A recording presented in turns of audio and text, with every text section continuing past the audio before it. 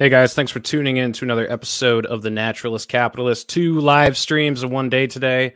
It's good. We got good stuff to talk about. In case you didn't watch the earlier live stream, I have linked all of my videos over to Rumble from YouTube. So if you look in the description, I have all the links there. You can go follow me on Rumble if you hate YouTube or if you don't like Odyssey or whatever. Anyway, I got a good guest today. He's been on the show a few times. We've had our differences before. We've had our good conversations, bad conversations, all of it. And over the last few months, I've realized that he was right about a few things that I probably wouldn't have given him credit for a few months ago. So I wanted to have him back on. He is, of course, the host of the Pete Quinones Show. Pete Quinones, how you doing today, man? Thank you for having me on, Reed. I appreciate it. It's watching your intro. It's so funny. I remember that you got Tom when Tom had his eye thing, and he's wearing the sunglasses. That's so hilarious. Yeah, he emailed me beforehand and was like, "Hey, I totally spaced this, but I had LASIK surgery earlier today. Do you still want to do it?" And I was like, "I'll be the only guy to ever interview Tom Woods while he's wearing sunglasses, so I can't turn this down and wait for a later date." So we went ahead with it anyway. Yeah. Yeah, man, like I said, like we've had our disagreements in the past over things. And I remember we were both at the Ron Paul Institute event in Texas a few months ago, and we were both watching Ryan Dawson's New Mech film that he was screening for the first time. And I remember thinking, like, what the fuck? Like, this guy and I have so much in common. Like, we're both here if we're both in this fucking room together, like any differences we have are mostly they're minimal. And we've been talking over the last few months since then, and I've realized that you're just you were right about some things that I didn't give you credit for originally. I mean, I wasn't right about him 3 years ago, so it's like, why am I gonna I'm just waiting for people to catch up. I think that if people didn't realize some things about 2020, especially, there were a few events that really changed basically politics forever, and it's COVID, the summer of love, the summer of George, the 2020 the 2020 election, and January 6th. And you can even throw Ukraine, the whole Ukraine thing in there, because that's when MAGA started believing the fake news again. So there's a lot of things out there, and I would hope that people would look at those and reconsider the box that they're living in, because we all live inside of a box. It's just a matter of how small the box is. And it just, all those things made me realize, especially starting with COVID, just it flipped the table for me, that maybe this box needs to expand a little bit. Yeah. The biggest thing that kind of hit me over the head with a cinder block over the last couple of weeks was the Libertarian Party in New Hampshire tweeted out an image of Meghan McCain crying over John McCain's casket on August 25th, which, as many know, is the death anniversary of John McCain. And it was met with tons of backlash, and that was expected. The backlash was expected, but so many people who I considered allies or people who stood in staunch opposition to these people and their policies came out moralizing about how awful it was that we would, spit on John McCain or his daughter on the 4th anniversary of his passing.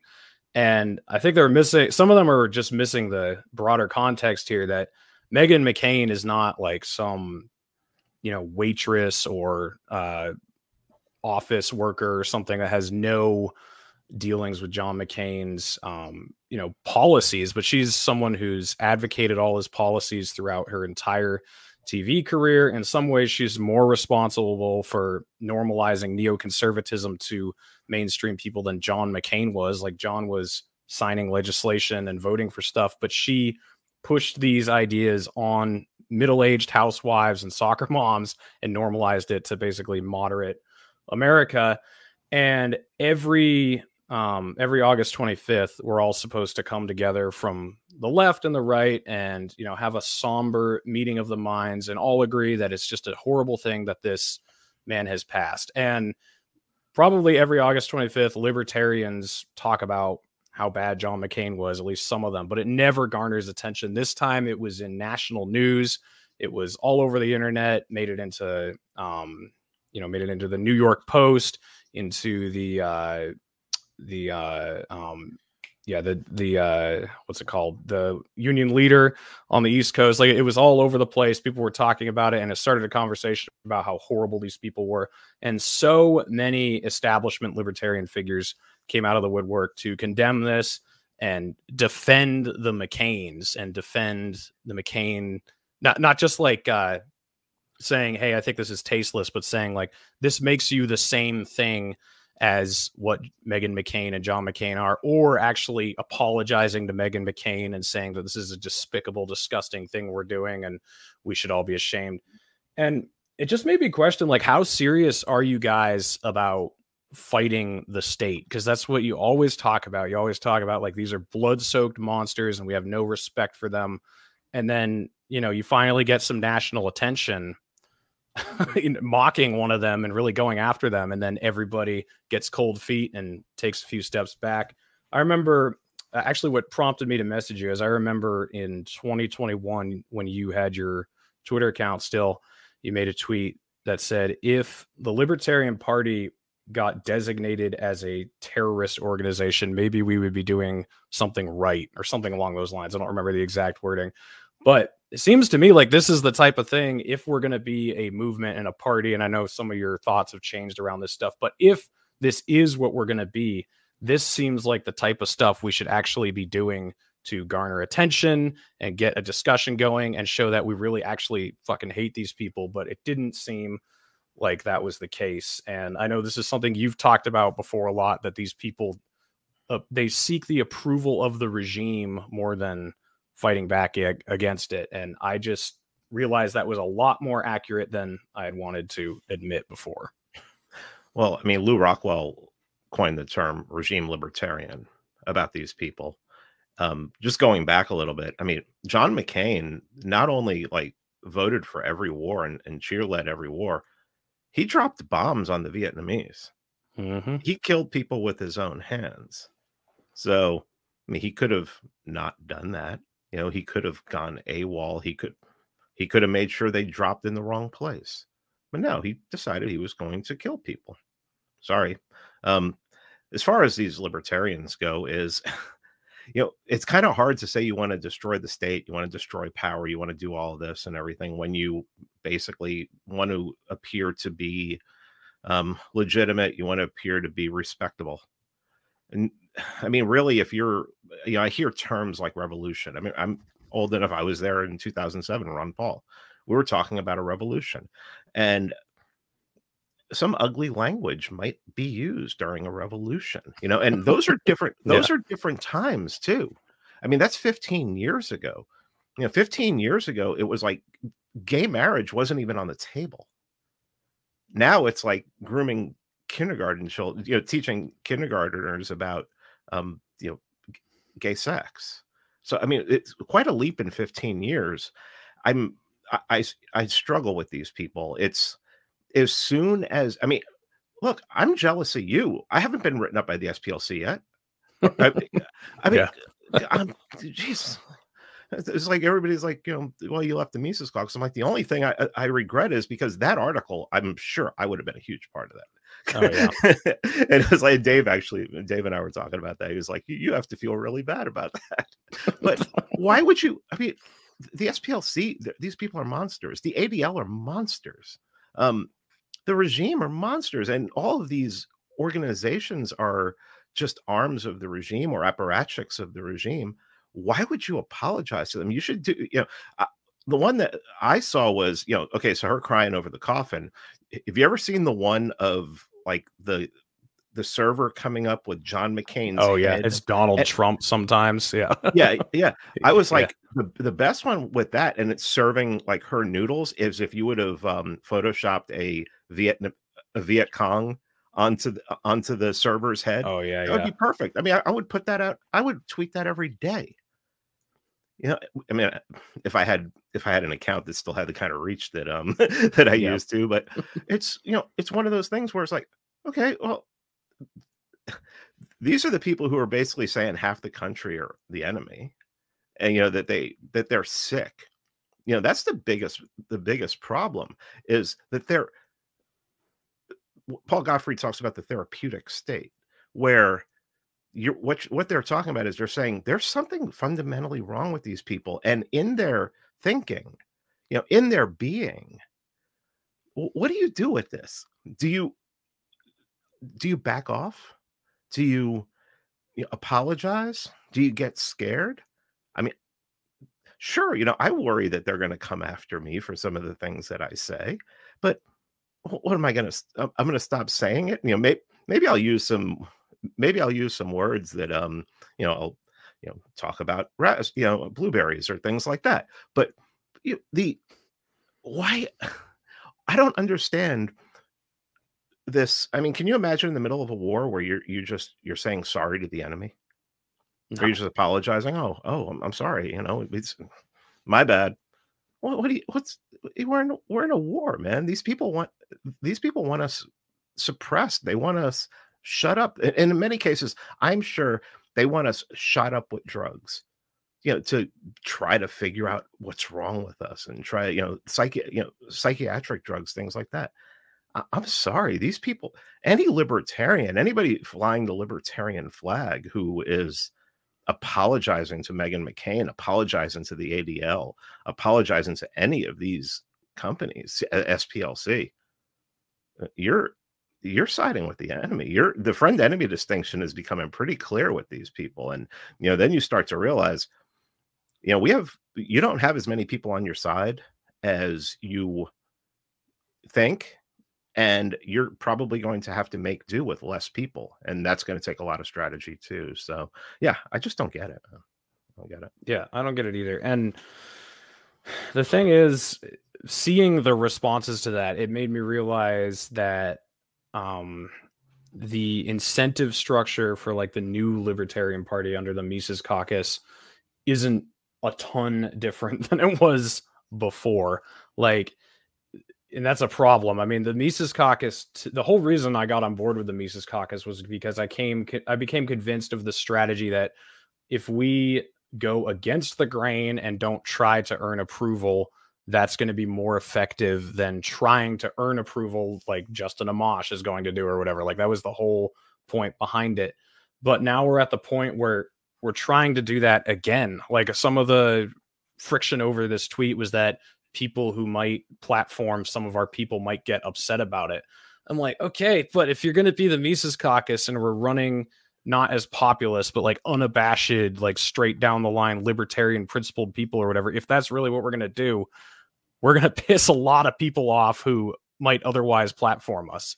So if the incentive structure with this new, like edgier libertarian party is basically the same, just toned down a little bit, I don't really get what the value is there. Well, one of the reasons that I started reading like James Burnham, The Managerial Revolution, and I really started looking into bureaucracy.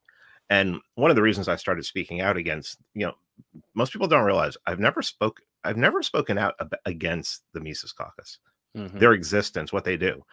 I spoke out against the LP takeover.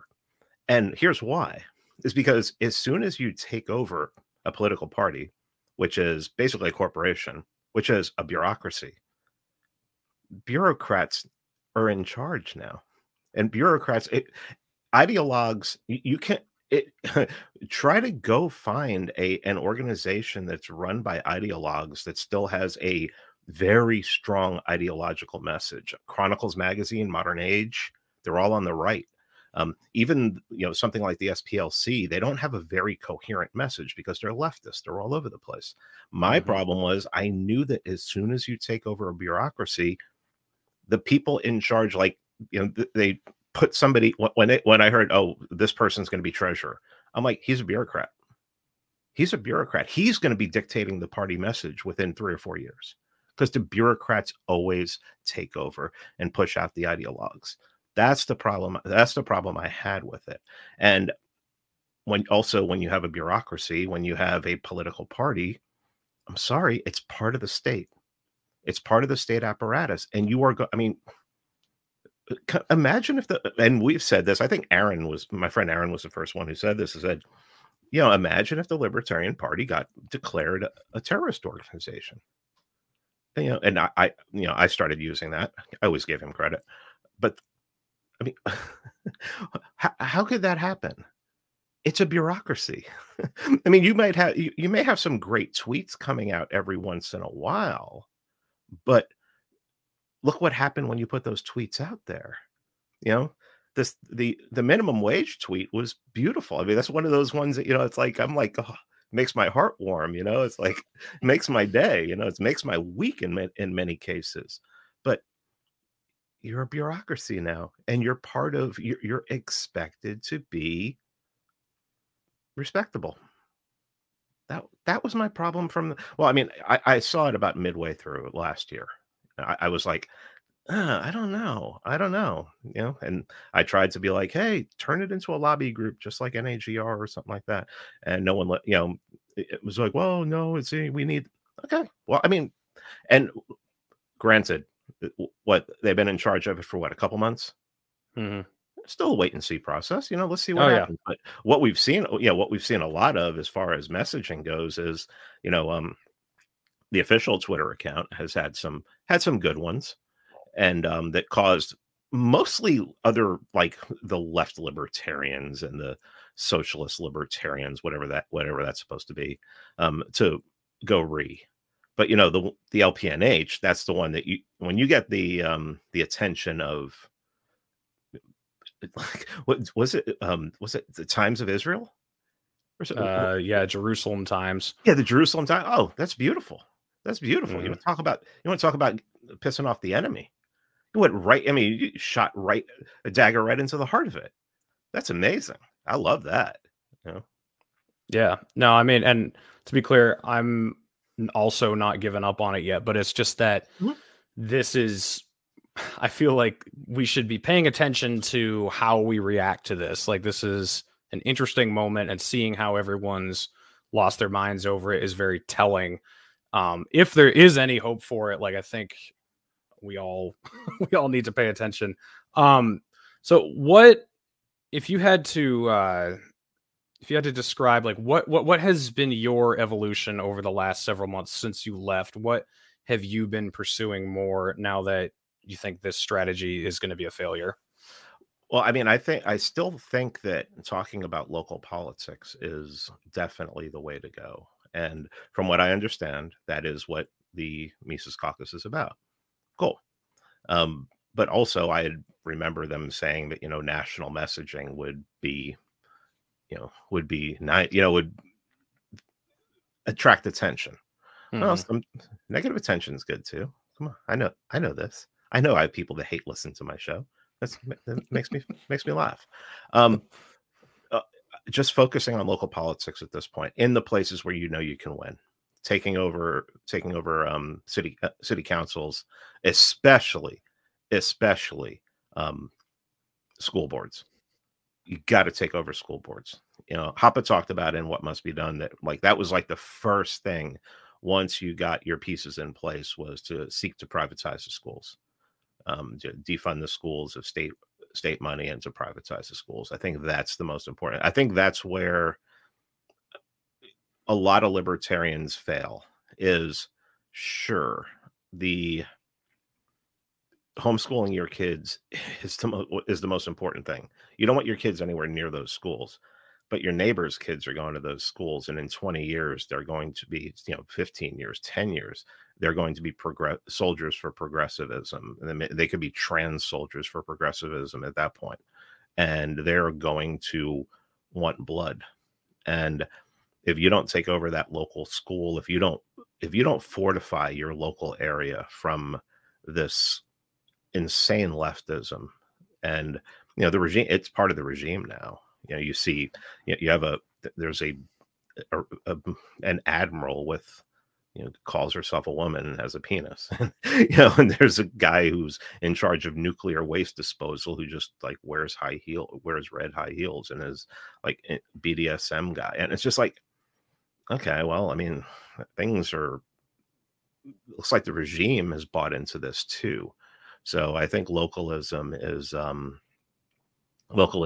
definitely where they should be concentrating all of, I would say 95% of their effort. And I've been told that is the plan. Like I said, it's only been a couple months, they can't get all this off the ground. And I mean, I've been talking about our PAC for a year, and we've finally gotten enough money to run Buck Johnson and, in Lockhart. So it's not overnight. I know it's not overnight. So, yeah. Yeah, same. And I just think it's important to talk about when you have something like this happen to be like, whoa, hey, what's going on here? Because to your point about localism, the pushback that we gave at LPNH was, look, we don't expect all of you guys at National or all of you libertarians to back us up on this, on every tweet we make. Like, if it's too far for you, fine. Like, don't say anything about it or say that you think it's too far, whatever. We're not going to care because this is New Hampshire. This is the New Hampshire Libertarian Party. And yes, we're affiliated with you guys, but our specific goals in New Hampshire are different than they are in Minnesota right now. Right. Like New Hampshire, we've nullified all gun laws already. They've removed that. Remember that child labor tweet that went out last year that caused a few months ago, they passed legislation that basically removed all child labor laws in New Hampshire. Not all of them, but a lot of them. So that was a 10 on the Richter scale when it was put out last year. And now it's policy. And so now, like a year from now, imagine what LPNH is going to be able to say or push for messaging versus what is reality or what's inside the window of allowable opinion. And that is localism. Like, okay, the National Libertarian Party can't say something like that. All right, cool. New Hampshire can, and we get away with it. It didn't piss off any donors in New Hampshire.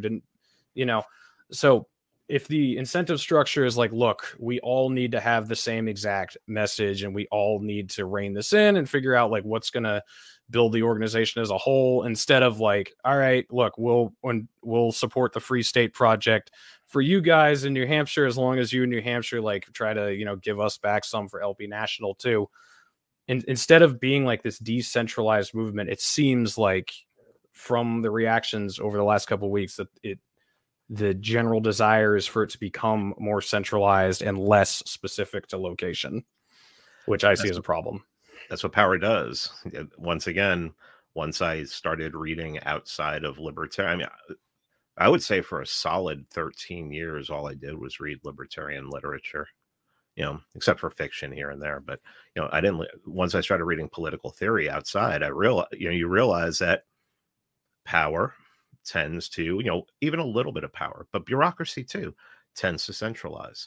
I would think that the Libertarian Party would want to run sort of like how the country ran under the Articles of Confederation, where you have 50 separate parties that basically make their own decisions. And then you just come together every once in a while for the sake of, national messaging or something like that. And basically let I mean, there have been a lot worse. There's been a lot worse libertarian messaging. I mean, I remember a vice chair being summarily, I think, dismissed over age of consent articles. Writing articles about age of consent.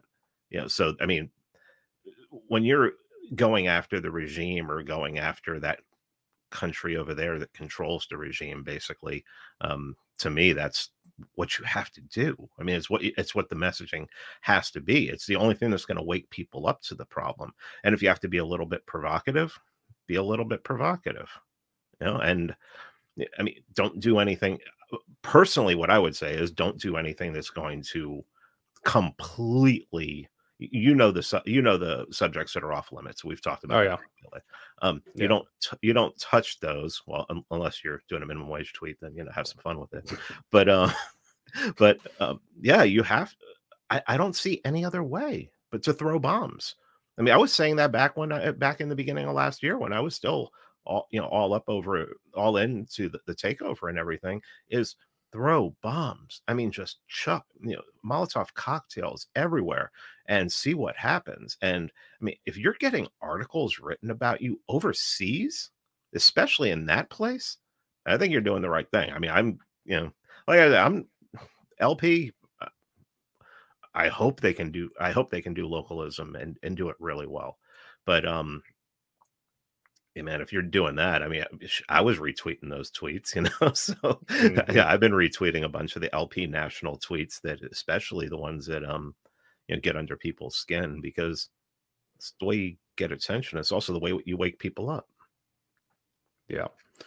No, I agree. I mean, the the idea of pacifying the regime in order to get their attention hasn't worked, so we obviously have to try something else. So, I know some discussions we've had in the past, they've been over like whether the right is more ready for this localism message than they have been in the past. And you've thought that they are more than I have. The biggest thing that worries me, and I don't care who the next president is, if it's DeSantis, Trump, Biden, whatever, but it seems like that's where their focus still is. And you mentioned the war in Ukraine became a moment where they started believing fake news again. Has your perception changed at all, or what have you realized over the last few months? Is it mostly the same, or what do you think? Well, I mean, to me, I think the right is definitely more. I mean, the right's more in line with my values. I mean, Sure. the left is just absolutely insane. They're off the reservation. I mean, they're anti-nature. Half the stuff they talk about is just like, if you looked at it, if you tried, like, held it up to nature, it doesn't even exist. It's just, Yeah. and then they try to make, oh well, there were Indian tribes that had trans. Oh, shut up. I don't want to hear that. You can't even who cares? Even if it's true, who cares? Um, I think the right is programmed like everyone else. They've been programmed by the state, by state education, by indoctrination, by their own prejudices. And I still think that even after 2020, there are a lot of them who question policing now after 2020. They saw them enforcing lockdowns. They also hopefully they saw a police officer shoot an unarmed woman on January 6th. Hmm. But a lot of them still look at policing as police as heroes. And they don't know what they do. So I'm still trying to teach people about that. Military too. I mean, the military at this point it's a joke. I mean, some of the stories that I'm hearing out of the military is just like, I talked to Scott Ritter, and I said, could, if the United States military went and fought a ground war in Ukraine against Russia, would they win? And he's like, they would get slaughtered. It's like they're just not ready. So maybe the Marines, but I mean, it seems like, from what I understand, the other one, or like, there's a lot of push for transgender people to join the military, and there's just it's basically been, now at this point, when you have an economy that's crashing, it's always been a jobs program for a lot of people, but it's even more so now, where you just have people. I mean, my cousin joined 13, 14, 15 years ago. Um, and it was a jobs program to him. He had 3 master's degrees and he couldn't make a living. And he's just like, oh, I'll stay in here 20 years. I'll get my 20-year pension and I'll be out. I mean, he was a complete Obama supporter. And he's joining the military. So, I mean, that doesn't even make any sense. But the right, I think locally, because especially if you can concentrate on local politics. One of the big problems with politics these days is politics is completely national. So you'll hear stories about people running for sheriff in their local town of 2000, and somebody will ask them what's their stance on abortion. Why are you asking a local sheriff what his stance on abortion is? That is no bearing on anything Right. locally. So I think that you can guide. I think it would be easier to guide a predominantly red area back towards local politics and get them worried about their own hometown, especially if you can convince them that, local politics at this point in time is probably the best bulwark against the regime, the national regime, the crazy leftism, these insane looking people that are going to be coming after your children.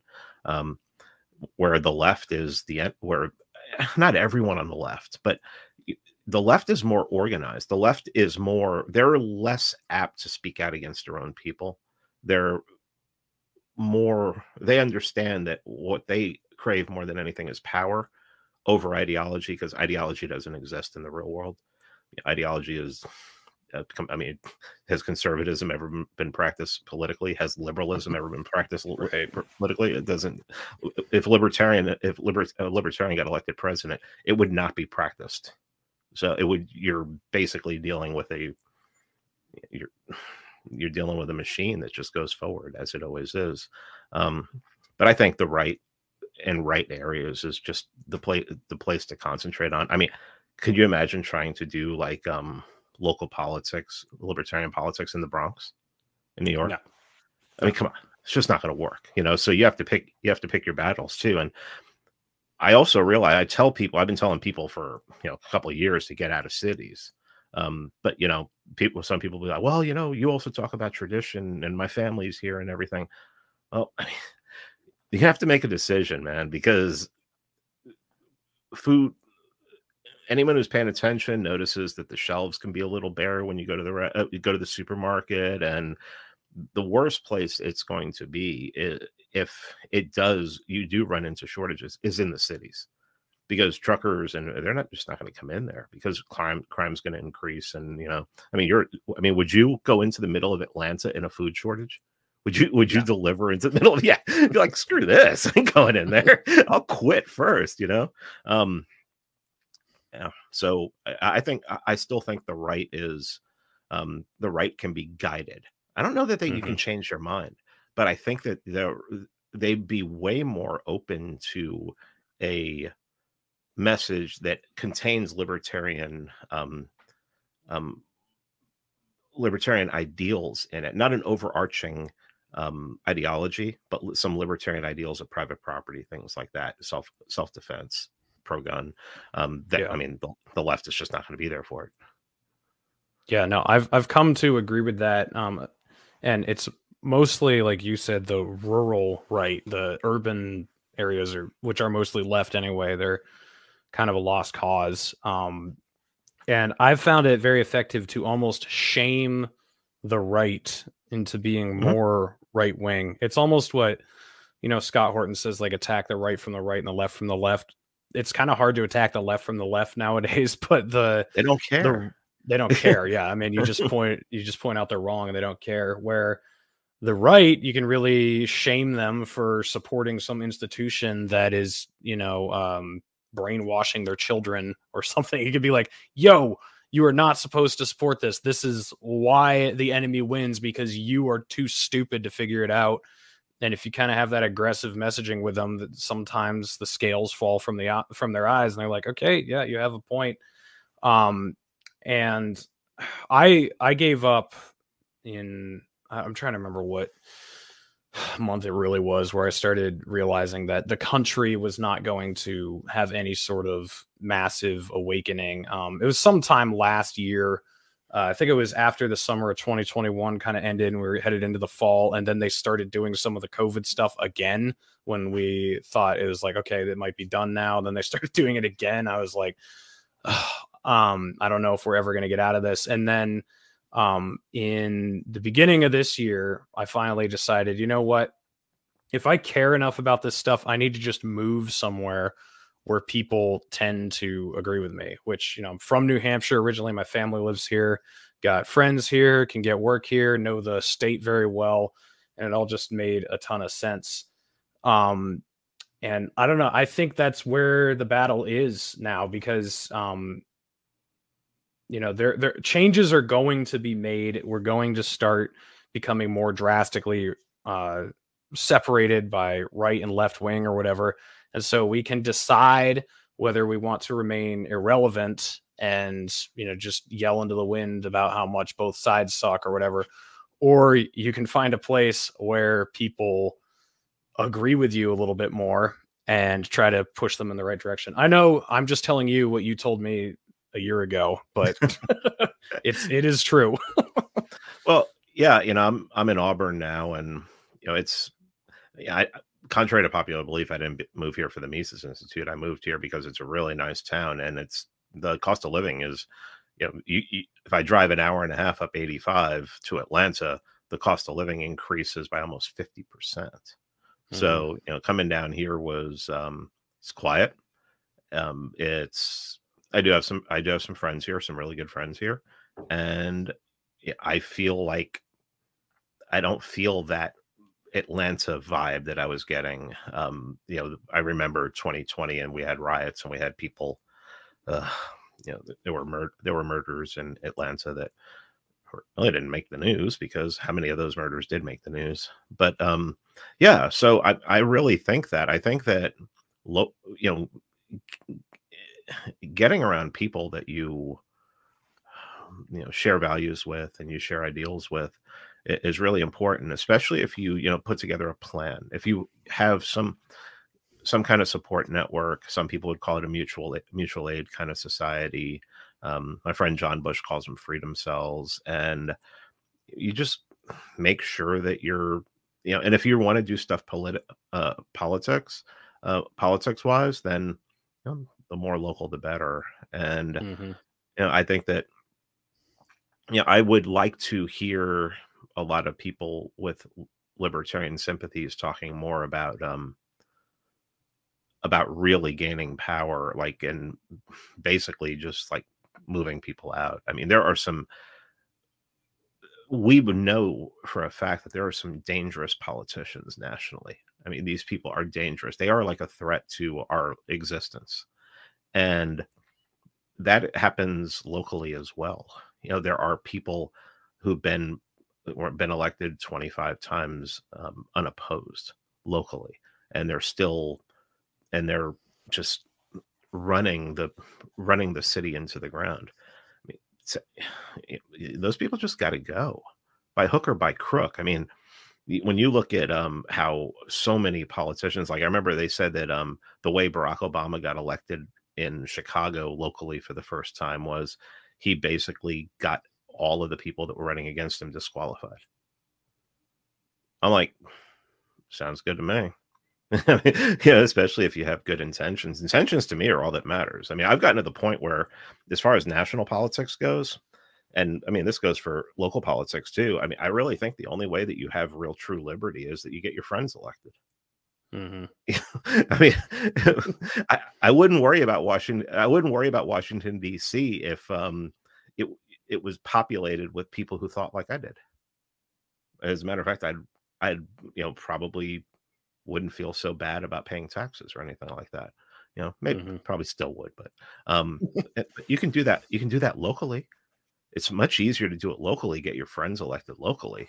And just, basically then you can whisper in their ear. They may not be the most, and they may not be up on a lot of libertarian points like privatizing this, getting rid of the property tax, doing whatever needs to be done in order to do that, in order to make your local area more free. But yeah, I mean, that's pretty much where people have asked me, Russo. I'm like, we just got to get our friends elected to office. And I think that's the way we do it. I mean, isn't that what the Free State Project is all about?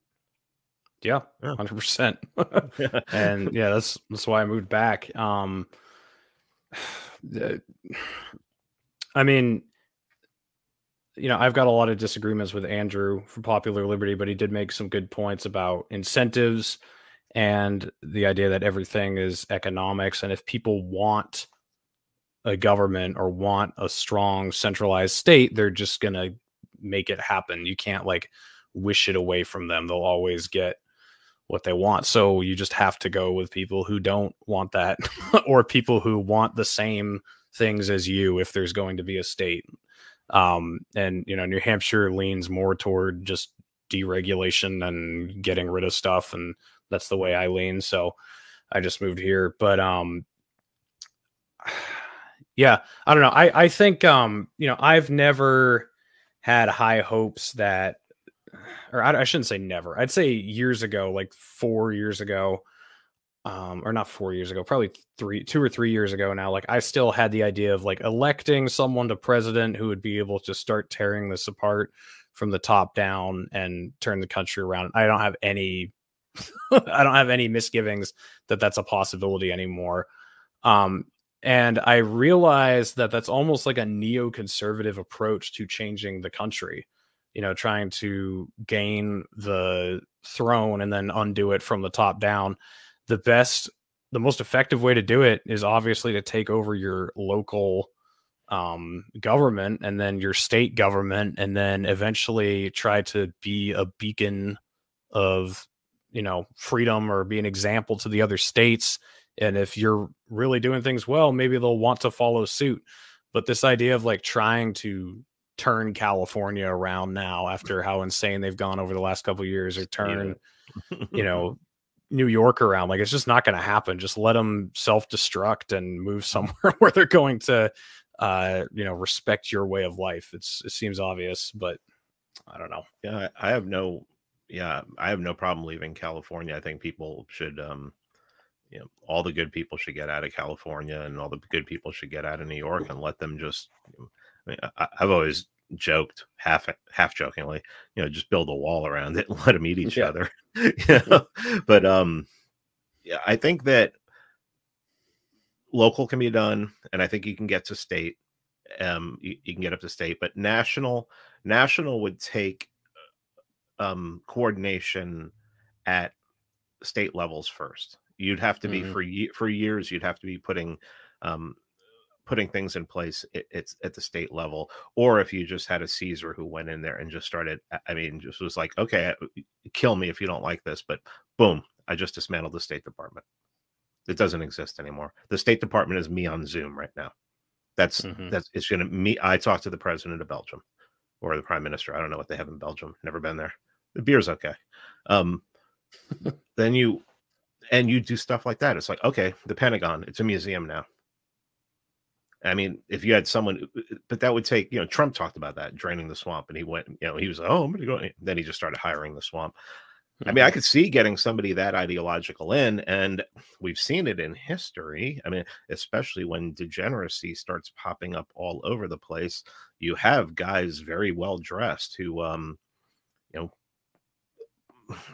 take over, and or like, and people, if enough people are upset at the degeneracy and the corruption that's happening, they will back this person. And people always ask, people always want to talk about what happened. They don't want to ask why it happened.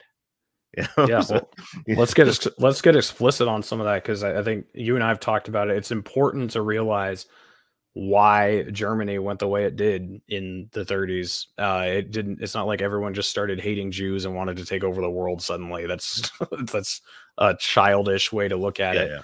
And you've been doing lots of episodes with Thomas 777. I haven't watched all of them. I've watched bits and pieces of them. Well, there's 19. I don't expect most people to have watched all of them yet. But it's an incredible, it's an incredibly,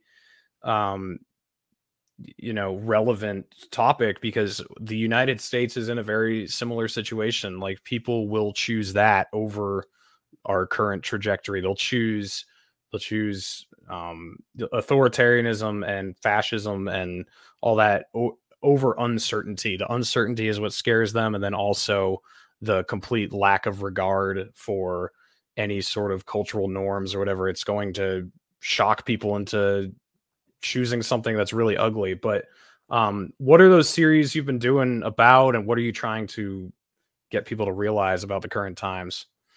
Well, I mean, everything, the rise of the National Socialists was basically over World War I and the Treaty of Versailles, and basically the just the raping of the country. I'm reading a book right now called Blockade, and it's a diary of a woman who was living in Austria in 1918 and having to ration food because the American-British blockade has basically cut them off.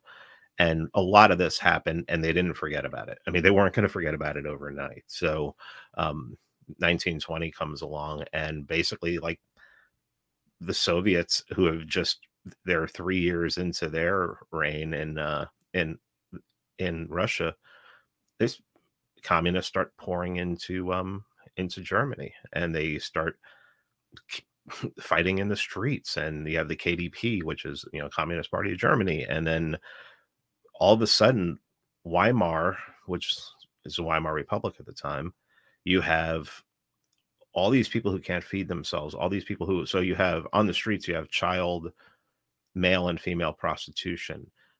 Not only that, you have the inflation of the currency. Not only that, you have Magnus Magnus Hirschfeld opens up a clinic there where he starts doing transgender surgeries, and the clinic doubles as a gay brothel.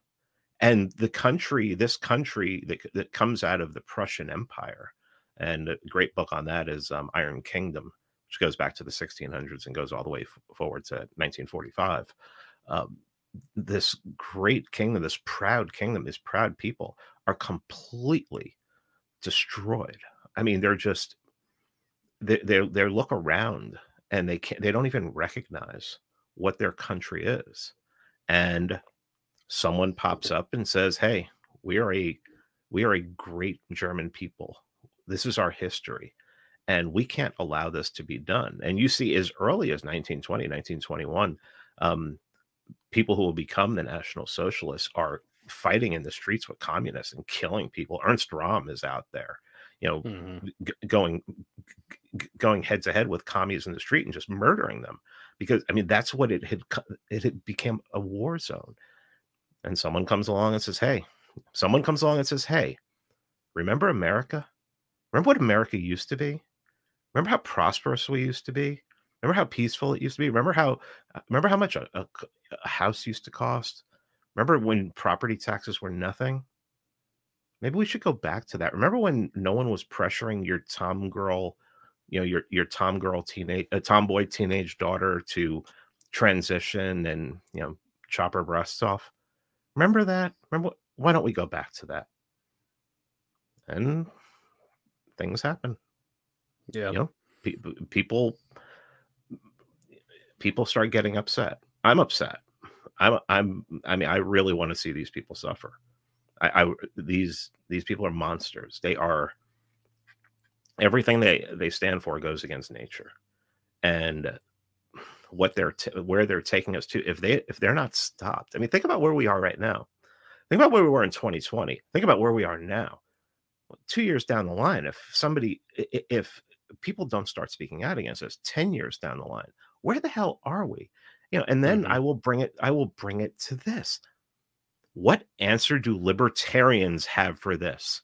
This is over 100 years of social engineering. Social engineering. Social engineers in psychiatric hospitals, in colleges, who have brought this, who created this and brought this into and made it a part of the zeitgeist, made it a part of who we are. What answer does libertarianism, the libertarianism in a box, no aggression, no power is immoral, what answer do you have for this? Because it's just going to get worse unless you give up on that bullshit. It's a fucking fantasy. I used to talk about it. I freaking have a documentary about where we talk about the non-aggression principle, where we talk about anarcho-capitalism. Does anybody in their right mind who's not a retard think that we can have anarcho-capitalism in this country after the last 2 years? This is why people hate me, because it's like, I'm sorry, what's the meme? What? I'm telling the truth, It's like this is what's happening. Hate you because you tell the truth. Yeah, I mean, it's like, what the? I'm telling you the truth. How are libertarians going to fight back against the transgender agenda? What, by ending the state? Okay, how do you do that? By ending public schooling? Oh, how do you do that? Come on, people. I'm guilty of this. I am guilty of this. I'm embarrassed by who I was in 2017, 18, and 19, and into 2020 by some of the stuff I was talking about, because none of that can stop what's coming. And, you know, I actually think that maybe not in my lifetime, but in your lifetime, that you could have a city that was mostly private, where Hmm. almost everything's been privatized. You still have a government because people want the government, and market forces are market forces are very powerful things. Um, but that's not going to happen unless there's like you're doing you are working really hard, because when you go to do that, even at the local level, you're going to have people coming in from outside who are going to see what you're doing, and they're going to want to fight against it. Hmm. I mean, I agree. We could have anarcho-capitalism, but not in our lifetime. And when I quote Walter Block, who said we're going to need a shift in evolution in order to have anarcho-capitalism exist in this world, I people get upset at me and then start talking about, well, does this person agree with you on that? If this person doesn't agree with you on that, and they're still talking about it, then they're immoral. And the people can talk about what they're people can talk people can talk if you want to say, I would love to have anarcho-capitalism, but it ain't gonna happen, so this is what we have to do. Good. I'm down with that. I mean, I would love to Hmm. have yeah, I would love to have a private law society, but we have some other stuff we have to work on first. It's I always talk about the underpants gnomes from South Park. Collect underpants, profit. Well, what's number two? I mean, obviously in that it's distribution, but what's number two? What is openly advocating for pedophilia and transgenderism to private law society? What's that middle thing? How do you get there? That's the only question libertarians should be asking. That's the problem they should be trying to figure out. And I don't see anybody talking about that. I mean, sure, you talk about localism. That's only To me, that's a stopgap, but it can also build. You can also build that to something else. But a lot of Hmm. these people aren't even talking about that. They're not even talking about Hmm. localism. They just think all of a sudden the state's going to fall and then everyone's going to choose anarcho-capitalism. Well, Yeah. in 2020, there was a virus that was talked about, and nobody came to the libertarians for answers. As a matter of fact, they made tweets making fun of libertarians saying, "Up, libertarian in a pandemic." It's like, a pandemic destroys libertarianism, and it kind of does. It kind of did. You know why? Because what was the answer? What would have been the libertarian answer to that pandemic? Nothing, because they didn't have power. Right. Until they get power, libertarianism is just a theory. It's just a theory. And get power, people. Stop being so allergic to it. You Power corrupts, absolute power corrupts, absolutely. I like bumper stickers too. But come on. Look at the Yeah. world we're living in. If you don't do something now, w- look at the progression we've had. How much worse does this get? Yeah. I'm sorry. No. I agree with you. And, New Hampshire is one of the only places libertarians have any power. And it's the only place that they're constantly protested against and constantly vilified in the media. New Hampshire newspapers are calling us vermin that need to be exterminated. Like if anyone's You're upset doing about something right. exactly, like that's the greatest thing they can be saying. I'm so glad that they're saying and that those about us. and the first libertarians that we talked about, remember, they would see that headline, and that headline would bother them. Oh yeah, of course. Like to Yeah. me, that's the biggest endorsement we could ever Oh yeah. get. Oh yeah. Um, You're doing something right. yeah, exactly. Something else you've said in the past that you're 100% right about is, libertarians need to be impressive or at least, capable of being a normal person or holding a steady job or something. And so many of them aren't. It's ridiculous. Like um all the interesting libertarians of the past have had some sort of accomplishment. They've been very well read, very smart, wealthy, whatever it is. And a lot of, I mean, you look at the average libertarian nowadays, those are not the adjectives that come to mind. And the message of like taking care of yourself so that you can take care of people around you is so imperative, and people don't listen to that at all. But I was wondering if you wanted to expand on that a little bit. Sure. A friend of mine walked up to me at Tom Woods 2000, and young man, I'm not going to mention his name. He said, I was sitting there at a table with some people. This was a couple days after I stayed, a few days after, and we were talking, and he's like, I want to run for a local office. I'm like, do you work a job?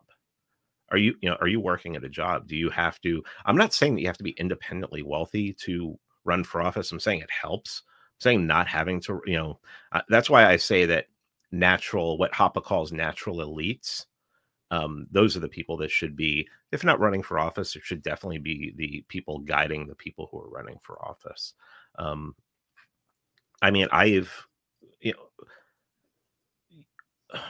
what's a bigger meme than watching the pictures coming back from like a libertarian event where there's like it's not like Libertarian National Convention. Was it this year? Yeah, this year. I mean, there were that thing wearing butterfly wings, the people who, who's going to follow these people?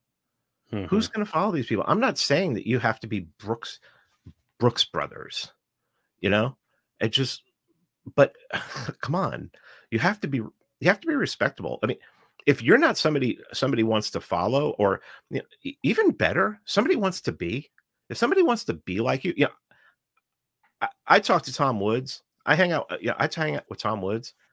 That's an impressive human being. Mm-hmm. That is somebody that everyone should aspire to be like. The way he talks, the way he stands, and the knowledge he has, and what he's done to grow wealth and be able to exist outside the system.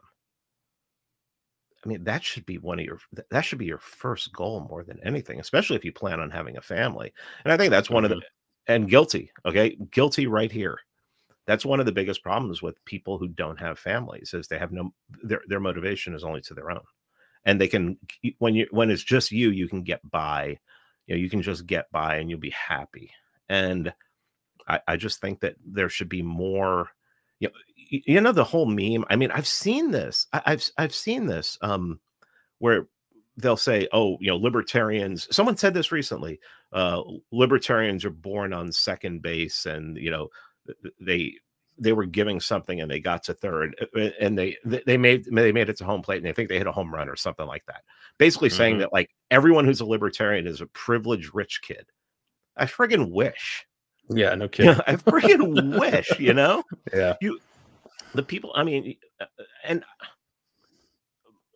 I made fun a little bit of the fundraising to get people to Reno. Mm-hmm.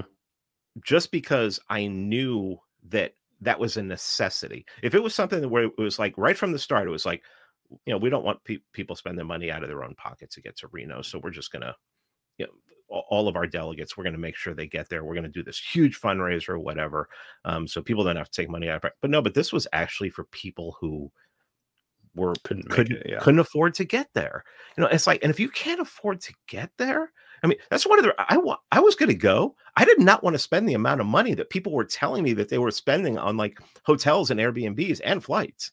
I was like, I'll go to Texas and go to Childeberg. That's what I was doing that weekend. I was like hanging out with my buddies on the Colorado.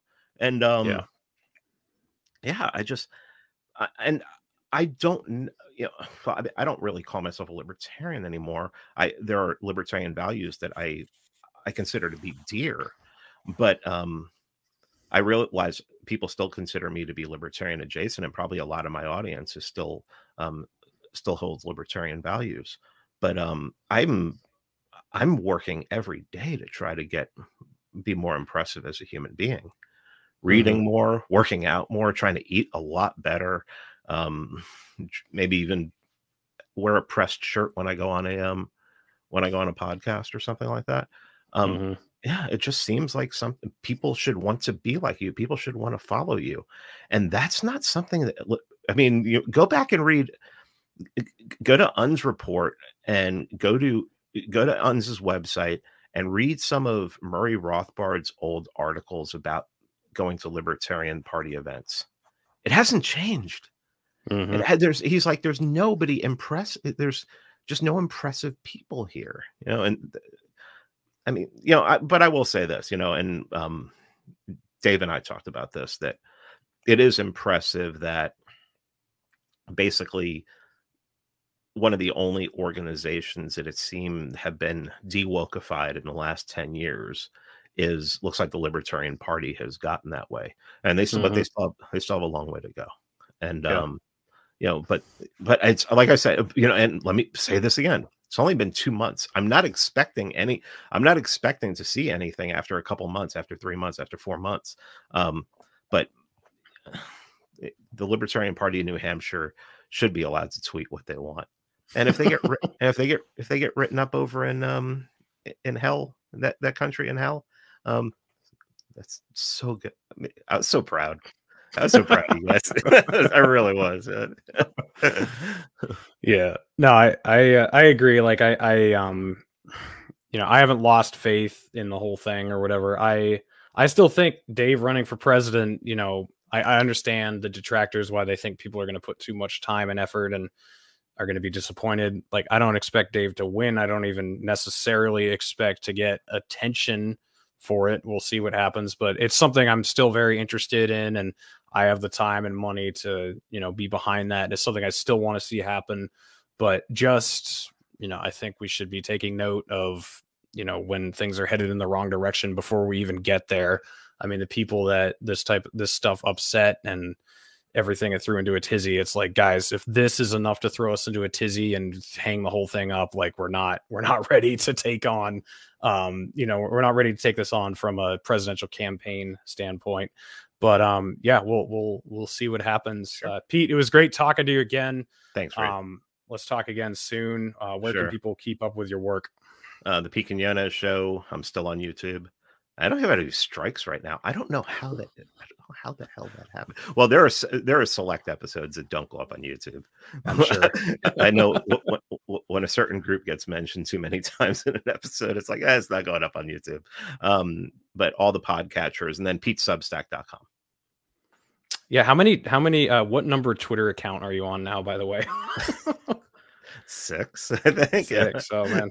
Yeah. I tried to, when the whole Musk thing was happening, I remembered my login from my original Twitter account, my 2009 Twitter account, and I tried to appeal, and they were like, no. Like, still no. Yeah, no, they're not going to let me back on either. I think I've made 5 now. I just got my 5th account banned the other day, and I'm probably done for a while. I don't know. I can't even. And this last one, didn't have any links to my show, no pictures of me, no. I mean, people who know me could tell, like, oh yeah, that's Reed, but yeah. It still got nuked. So I can't put my head above water. Well, I think one of the reasons why it's not hard for me is I always know that it's going to happen, so I always build up I always have a backup ready to go. Yeah. So yeah, I mean, I have a backup out there that I've actually like went into some of the more controversial threads on you guys and LP National, and commented with my backup, and already got some blocks on that one too. So. Very nice. All right, man. Well, yeah, let's talk soon. Keep up the good work. I appreciate it, brother. Thank you.